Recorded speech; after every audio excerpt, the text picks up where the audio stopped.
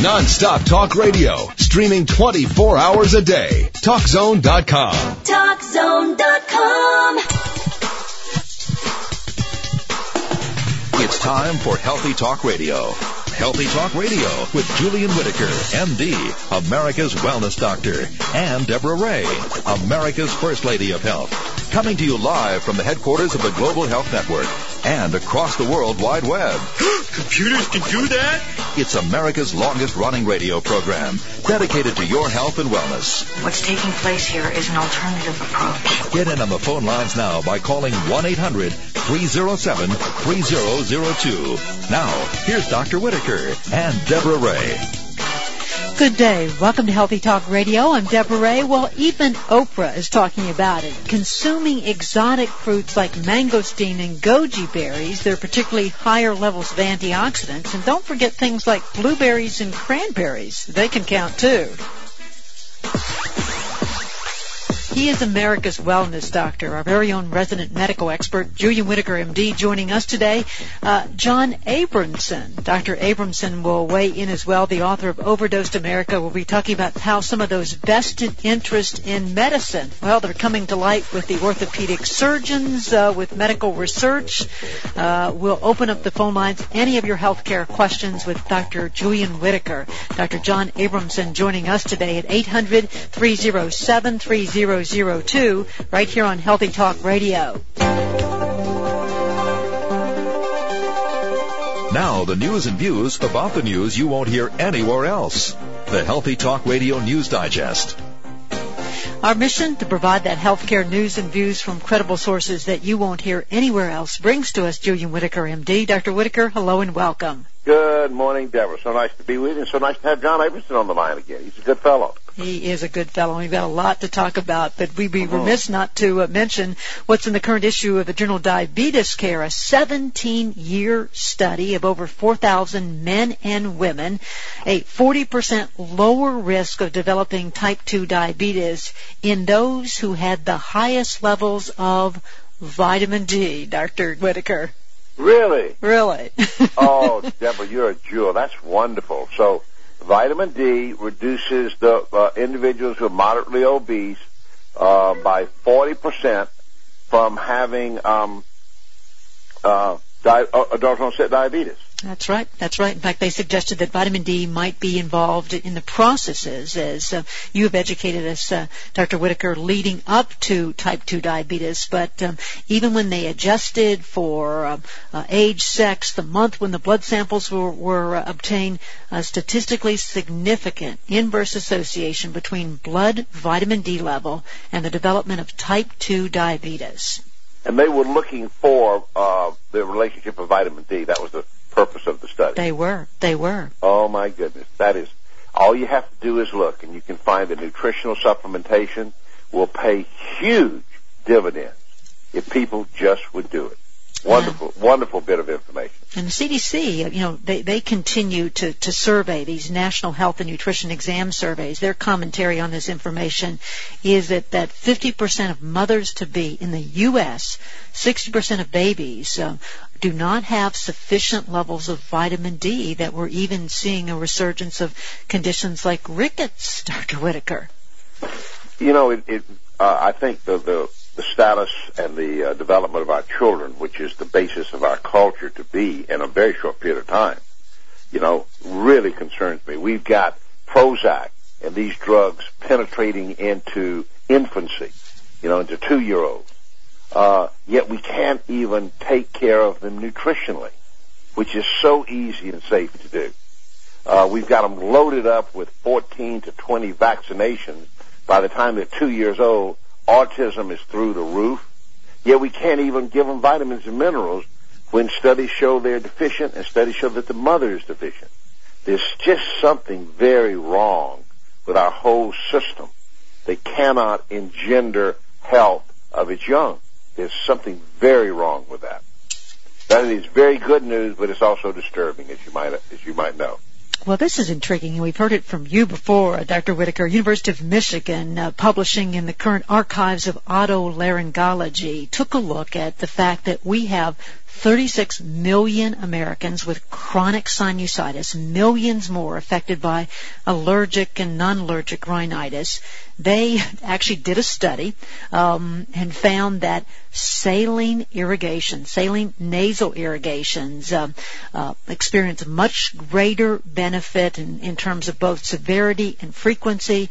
They experience 50% lower odds of frequent nasal symptoms, including a better than 80% resolution of their sinus symptoms just with a simple nasal saline wash. Dr. Whitaker. Oh, that's wonderful. You know, and I've been telling patients for years, you get a 8-ounce glass of warm water, you put a quarter to a half teaspoon of salt in it, stir it up, then you cup your hand, you pour water into the palm of your hand, you put it up to your nose, shut one nasal orifice, and suck this salty water up into the other one.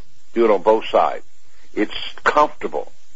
Then it irrigates. I've been doing that for years and having patients do that. We have what we call the neti pot. It's the same way. There's a patient of mine that said he would add a little chamomile tea to the salty water, and that would get improvement. But just the lavaging of the sinuses by sucking some salt water, warm salt water, you can do it at home.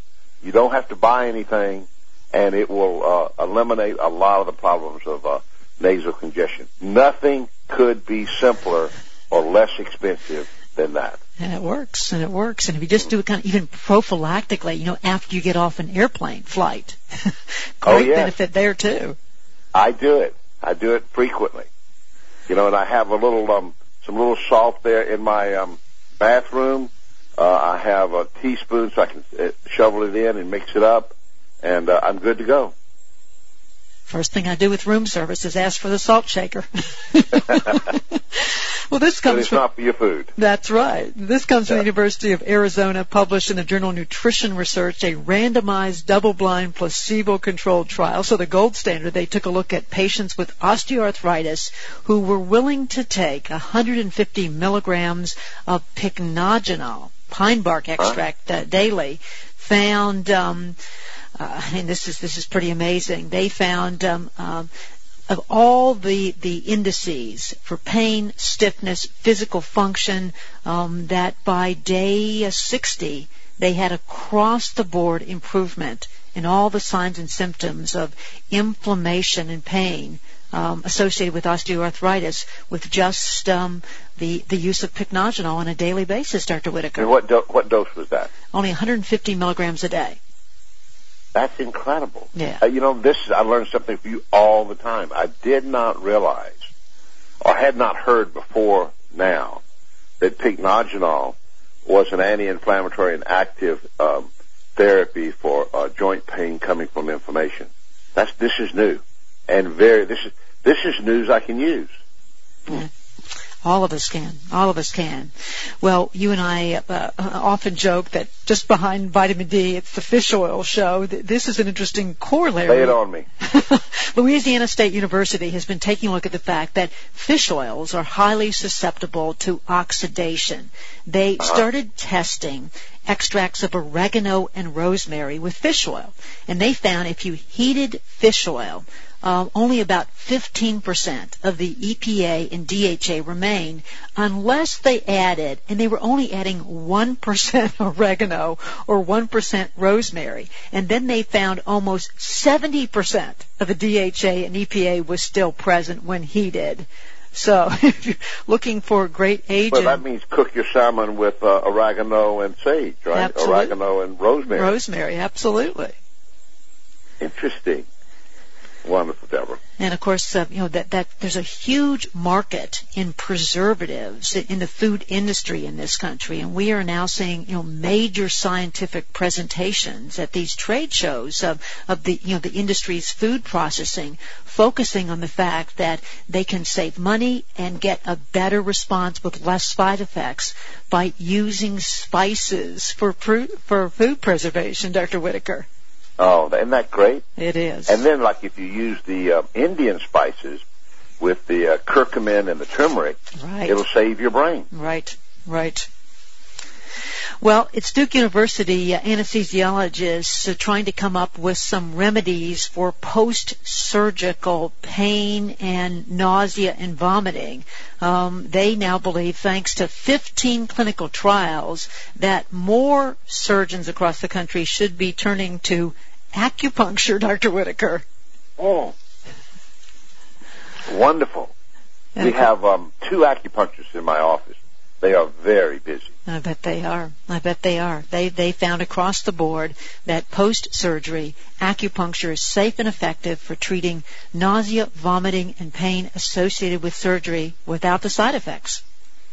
And acupuncture has been around, I think, 6,000 years. Yeah. You know, I can't figure out how they discovered it, but they did, and it does work. It does. We're going to be back. America's Wellness Dr. Julian Whitaker, MD, joining us today. We invite you to go to the phone, 800-307-3002. John Abramson, MD, the author of Overdosed America, joining us as well. Any of your healthcare questions on Healthy Talk Radio. America's first source for breaking healthcare news and up-to-the-minute healthcare information. Healthy Talk Radio with Deborah Ray and America's Wellness Doctor, Julian Whitaker, MD.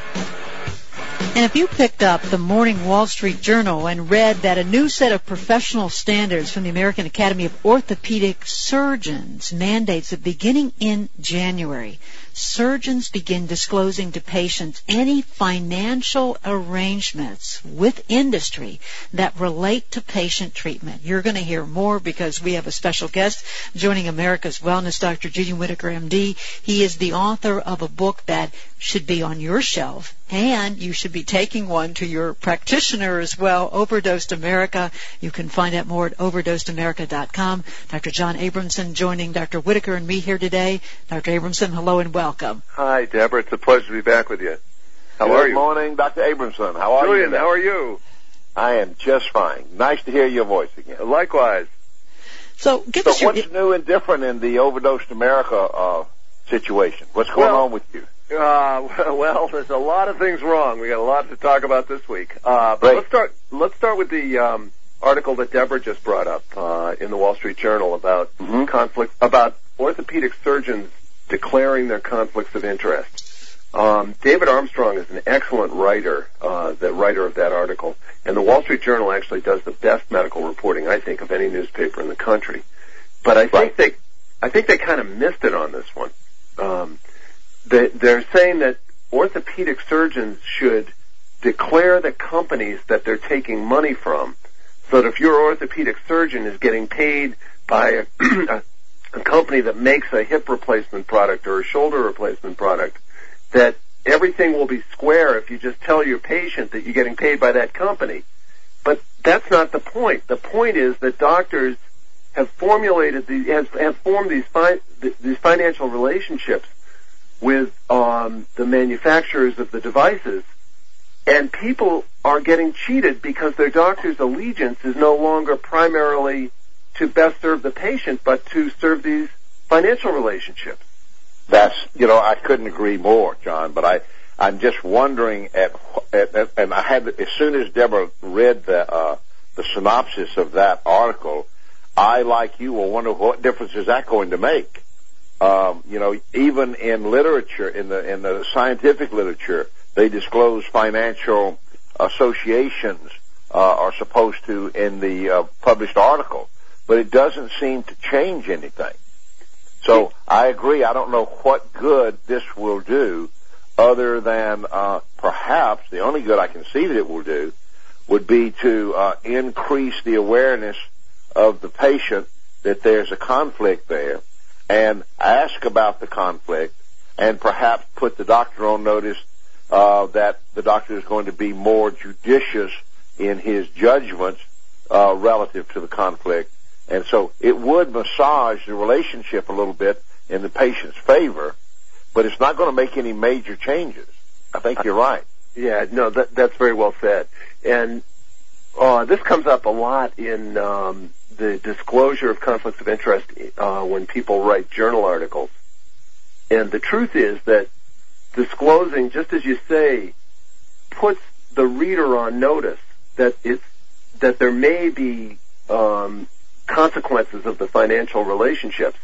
But in order for a physician or medical student reader to discern the effect of the conflict of interest, he or she would have to know as much as the authors know about the material that's being written. And they don't. They don't. Yeah. And then the scariest part is that the authors themselves don't have access to their own data. So that the fact of disclosing the conflict of interest doesn't, it puts people on notice, but it doesn't help people to understand better what the real truth is. Absolutely. I think there's, John, the major problem that we have here with the pharmaceutical industry is that the use of the patent gives them a carte blanche on pricing mechanisms or pricing for the drugs. It has opened up direct-to-consumer advertising, and now with the Medicare putting a big funnel into the National Treasury to suck out money from Medicare to pay the drug companies at market prices, I think that this is a huge problem that I don't think is solving itself or can be solved. I think one of the things, I thought about this, I want to get your opinion on it. What would be, as far as the pharmaceuticals is concerned, is you can't patent anything that is not natural going into a biological system. In other words, you can't patent a molecule that is not a part of the biological system as a drug, because what we're doing is we're allowing the patenting and the marketing of things that obviously don't belong in the biological system because they're compounds that have never been in the biological system. That would stop it short completely, but that won't happen. There would be a reason for that, perhaps, by pointing out that all of the biological systems have been working with these molecules, these orthomolecular molecules, things that doctors do when they are trying to prevent disease with vitamin D, or they're trying to improve disease or improve health with nutritional supplements. They're working with these molecules that are part of biology, part of life. We have this wholesale patent of anything just because it's not a biological compound, and all of a sudden there are tens of trillions of dollars flowing in to the pharmaceutical company that can use that money to manipulate the system to make people think they're really getting better taking 10 drugs a day. And to buy politicians' affection as well. Right. Julian, that's a possible way to cut it. The problem with that way is that it cuts off all innovation, all private innovation. And in terms of non-biological compounds, you're absolutely right. Absolutely. Yeah. And there is benefit. I'm not an anti-science guy. I'm just saying that when we use science, we ought to be honest about it and not just tell our patients about the science that has commercial advantage. We ought to tell our patients about and the I agree with science. you also. Yeah. One point about it cutting off innovation, how about the fact that because a molecule is biologically active, like coenzyme Q10 or the arginine or ascorbic acid or vitamin D, you cut off innovation and having to use those because there's no patent. That's absolutely right. And so we're not getting good research. We're rewarding those who concoct the obviously toxic that's not in there, and we say, well, we don't want to cut off innovation on these strange molecules, and punishing the real value of these molecules, which we are discovering daily, that can engender health, and we're persecuting those. So I'm not so sure that we've got it switched as to where our innovative sources should be generating. Right. But I understand your point. You're right. Yeah. Now, if we could go back to Plato's Republic and have an ideal state, I think what we would have is research that was publicly funded based on its merits, based on the potential to create better health. And then the way the patent, I spoke to the House Task Force on Prescription Drugs down in Washington, and one of the legislative aides came up to me afterwards and made a suggestion that is absolutely brilliant, but would only work in Plato's Republic, which is to deal with this patent issue by awarding financial prizes for new scientific discoveries based on their potential to help people. And that would draw private money into innovation. But once the discovery was made, there's no patent, so that anybody can make the product and sell it.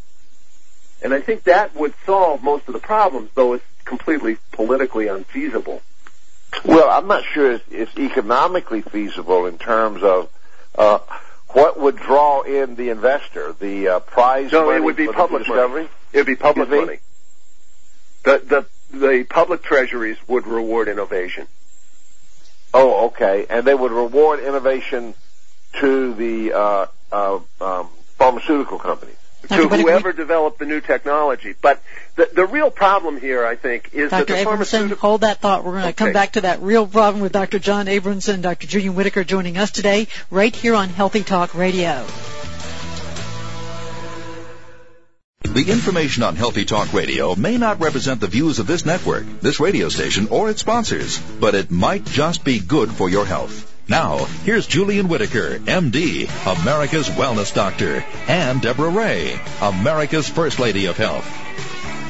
With a very special guest joining us today. If you have not checked out Overdosed America, the author, John Abramson, MD, joining us today. We're commenting about what's currently in the literature from the British medical journal. Drug company funding appears to influence conclusions of meta-analysis. What's in today's Wall Street Journal, talking about a new set of professional standards from the American Academy of Orthopedic Surgeons, mandating that doctors, surgeons begin to disclose to you and me, healthcare consumers, financial arrangements with the industry.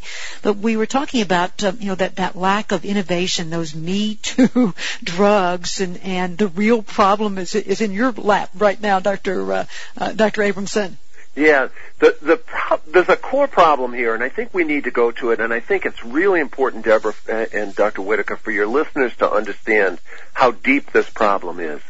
The fundamental issue is that the production of medical knowledge, what doctors believe to be true about medical science, it has been taken over by the drug companies. I spend a significant amount of my time consulting for lawyers on the drugs that have been misrepresented and oversold to the public, and get to see the documents that show what the drug companies really know about their drugs and what they lead doctors to believe about their drugs. And there is an enormous disparity. So what's happened is we have a faith in science that scientific research produces facts that are true. But the problem is that our science has been turned into an arm of commerce, and it's more marketing, so that this is hard to believe, but most of the research is now funded by the drug companies and the other medical industries. And that research used to be done in academic medical centers where professors played a role in designing the studies and carrying out the studies and had access to the data and oversaw the publication. Now, three-quarters of that commercially sponsored research has been pulled out of academic medical centers and is now done by small for-profit research companies. And the shocking thing is that those small for-profit research companies are now getting bought up by the advertising agencies on Madison Avenue.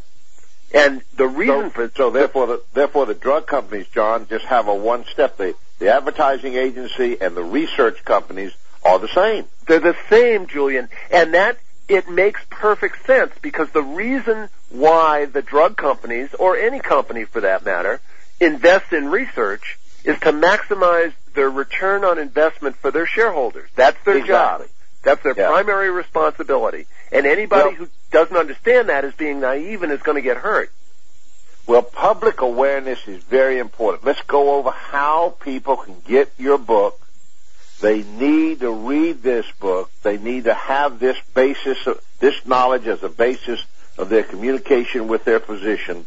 So I know it's at Amazon.com. So just walk us through, give us telephone numbers as to how people can get a hold of your book. Just log onto your computer, go to Amazon.com, and Overdosed America. My name is Dr. John Abramson, but if you just type in Overdosed America, Amazon.com will be happy to send you a copy at their discount. It'll arrive in a few days. And I wrote my book so people could defend themselves against this commercial deception of what we are led to believe is good medicine. Now, there are two parts to this. One is that certain drugs are overused and they present risks, and they're dangerous and expensive. The other part is even more important, which is because almost all of the medical knowledge that your doctor believes to be true has come to him or her because it has commercial value. What's happening is that doctors are ignoring the real keys to health, which are how to live a healthy lifestyle and how to get help when you're not able to live a healthy lifestyle. 2/3 of our health is determined by how we live our lives. But because of all this direct-to-consumer advertising and because of all the financial relationships between doctors and patients and because the drug companies are bringing lunch into doctors' offices many times a week and doctors are getting this so-called free education, which means, propaganda to use their drugs, there's this huge blind spot in American medicine about the benefits of taking care of ourselves. So there are two components to this, and Overdosed America will arm you to use the healthcare system wisely, but more important, to take control of your own health and make your own decisions in an intelligent way. And the real reason why I wrote Overdosed America was to try and convince American doctors, to try and show American doctors that they're swallowing the bait, hook, line, and sinker from the commercial entities, and that it's time for physicians to stand up to these commercial interests and to stand up for the principles that made them decide to go into medicine, which is how to best serve their patients. I don't think that will work. I think that when you look at the power of money and the amount of money that is lavished on physicians that support the pharmaceutical industry and their payment for that, you and I both know it's not going to work for the docs not to cleanse themselves of that entity. But I think what will work is the awareness that the individual patient has by reading your book to understand that he has to take responsibility. He has to ask questions. It is very dangerous to put physicians, any physicians, on this pedestal of, I will do anything you say, doctor. So that your value of your book should cause people to question, to actually ask about, why do I need this statin drug? You know, I'm 72 years old and I'm a woman. Show me the data. Well, it's even harder than that, Julian, because the doctor will believe that he or she has the data, and the doctor will show the patient information that is going to have come directly or indirectly from the drug companies. But if the patient has my book in their hand and says, look, in the chapter 9, the smoking gun cholesterol guidelines, and and sees that I've cited the literature. In fact, I'm now I'm now part of the literature and had an article published in the Lancet showing that the cholesterol guidelines for using statins are dishonest. In the Lancet, one of the most prestigious medical journals, the patient has to be armed with the science because the doctor is going to believe that he or she knows the science, but it's the drug company's version of the science. Let's talk a little bit about that belief, John, because I know you kind of saw the light as we entered the 21st century, because you were a very prominent physician in the Boston area. I know that you were voted Doctor of the Year by the Massachusetts Medical Association several times. You were on the faculty of Harvard. And you were very much excited and happy about your positioning in modern medicine until all of a sudden things unravel. Talk to us a little bit about that. Yeah, it wasn't the Massachusetts Medical Society. I'm not on their favorite doctor list. It was my peers. It was physicians themselves. Okay. But this was before you wrote Overdosed America. Yes, absolutely. What happened, Julian, is this. I was teaching a course at Harvard called Harvard Medical School called Healing and Spirituality. And I was explaining to medical students that to be a good doctor, you've got to understand science, and you've got to understand the metaphysics of science, that science studies the kinds of things that you can look at from a third-person perspective and measure, but that good doctors understand that there's more to reality than science. There's consciousness or soul or spirit or existential presence, whatever you want to call it. And I was writing a book about that. That fascinates me. And the illusion that we live in a world defined by science is it creates a flat world, a one-dimensional world. And I want to explain that to medical students so that they can be better doctors. I was well along the way writing that book when I came upon the data in the FDA's website about Vioxx and Celebrex. And I had been trained as a researcher 20 years earlier. I know how to read data. I looked at this data, and this data is the data that the drug makers sent to the FDA. There was no subversion of the data. There was no political attitude or editing of the data. It was just the pure data that the drug makers sent to the FDA about Vioxx and Celebrex. And that data showed that Celebrex is a useless drug. It's no safer on the stomach. And that Vioxx was a dangerous drug. It clearly caused more cardiovascular complications and more overall complications, and was not clinically superior to naproxen or Aleve. Now, the New England Journal of Medicine and the Journal of the American Medical Association had run articles about these two drugs that were 180 degrees different. The articles that we doctors read in our most trusted journals said these were good drugs because they were gentler on the stomach, and we would be doing our patients a service, basically, by prescribing these drugs, when the manufacturers and the FDA knew that wasn't true. Now, I tried to explain that to my colleagues, that the truth was not in the medical journals we trust. The FDA knew it, and it was being hidden from us. And they thought I had gone psychotic. They thought I was absolutely nuts. And when I realized that the doctors were physically incapable of understanding that they're being manipulated by the drug companies to believe things that are not true, that led to many deaths in the United States. I'll talk about that in a sec.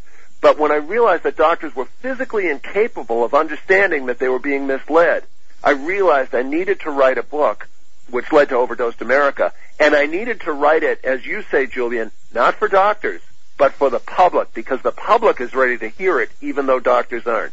The upshot is that about 30,000 people, Americans, died from taking Vioxx. 10 times more Americans than died in 9/11. 30,000 Americans died from taking Vioxx, according to the FDA. And Merck is going to get off pretty much scot-free. They may not even lose any money from their total sales of Vioxx. They sold $10 billion worth of Vioxx. The settlement that they just made was for $4.5 billion. They may end up making money on this deal that killed 30,000 people. I know, and I look at it with the debacle of the hormone replacement with Prempro, which was horse estrogens and an adulterated progesterone.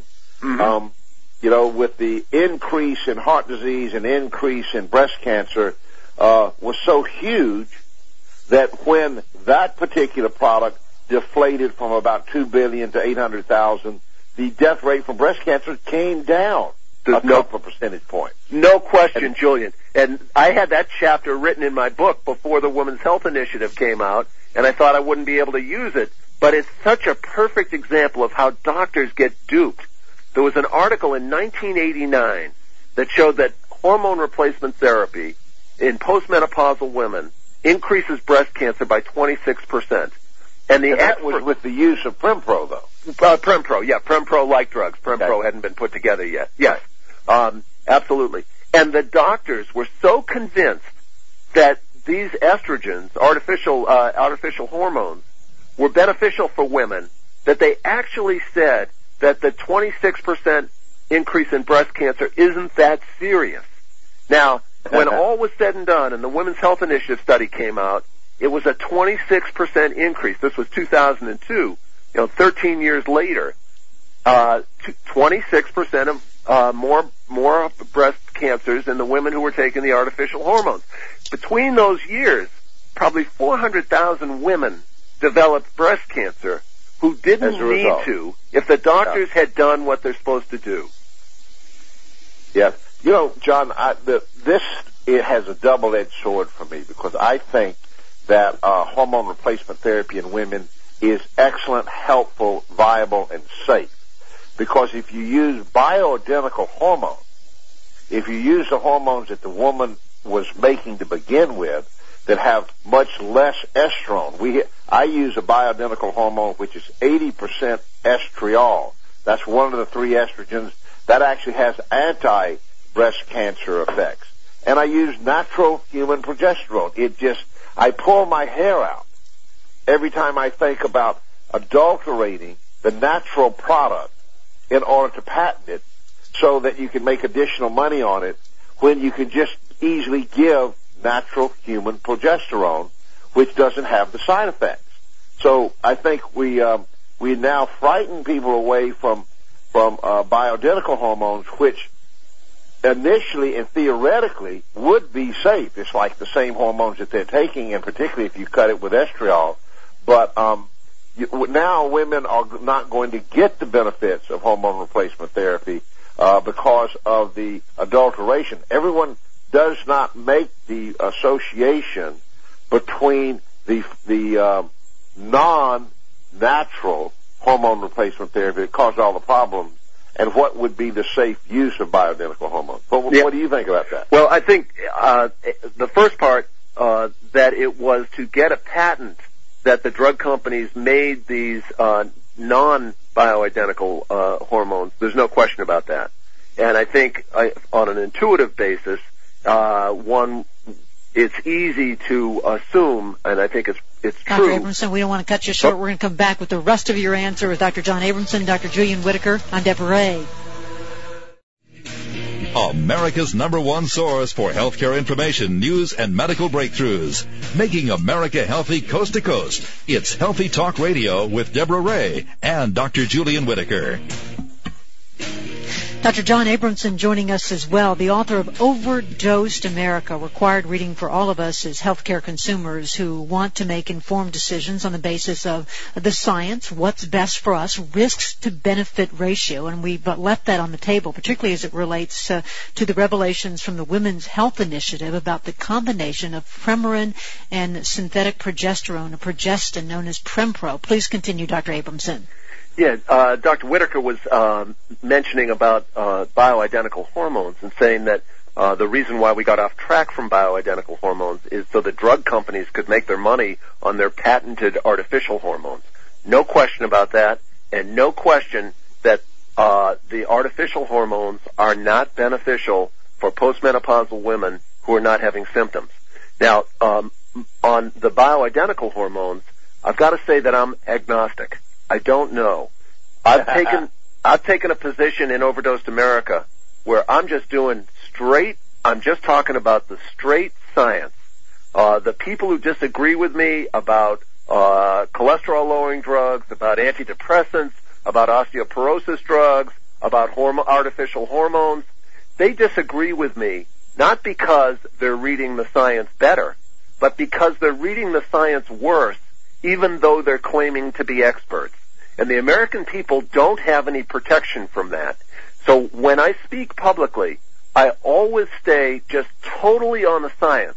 I have personal opinions like everybody else, but as a public figure and in writing Overdosed America, I think it's my responsibility to stay totally focused on the science and bring the best possible science, awareness of the best possible science to the American people so that they've got something that they can trust as an anchor to decipher this complicated science that their doctors don't understand. So absolutely. I'm going to dodge the question, Julian. And you do absolutely excellent work in this area, and you're so vital to the information that we have. Well, thank you. Now, what do you see in the future? We have this conundrum. We have, number one, direct-to-consumer ads, which took Claritin from 800,000 to several billion in about 2 years. We now have direct-to-consumer ads about, a fungus nail drug and restless legs. I mean, we just are. We got a real problem here. Let me tell you, listeners, how serious our problem is. I'm kind of a political junkie. I was watching the last Democratic debate, and I was watching the reruns on CNN. And every other ad was a drug ad. Watching the candidates, they're taking too much money. We don't have a system for representing the American people's interests, and we've got to stand up for our rights. And we've got to have you come back again. Folks. Our thanks to you, Dr. Abramson. Happy, healthy Thanksgiving to you. Thanks to you, Deborah, Dr. Whitaker. It's always a pleasure. And Deborah, reminding you to live long, stay healthy.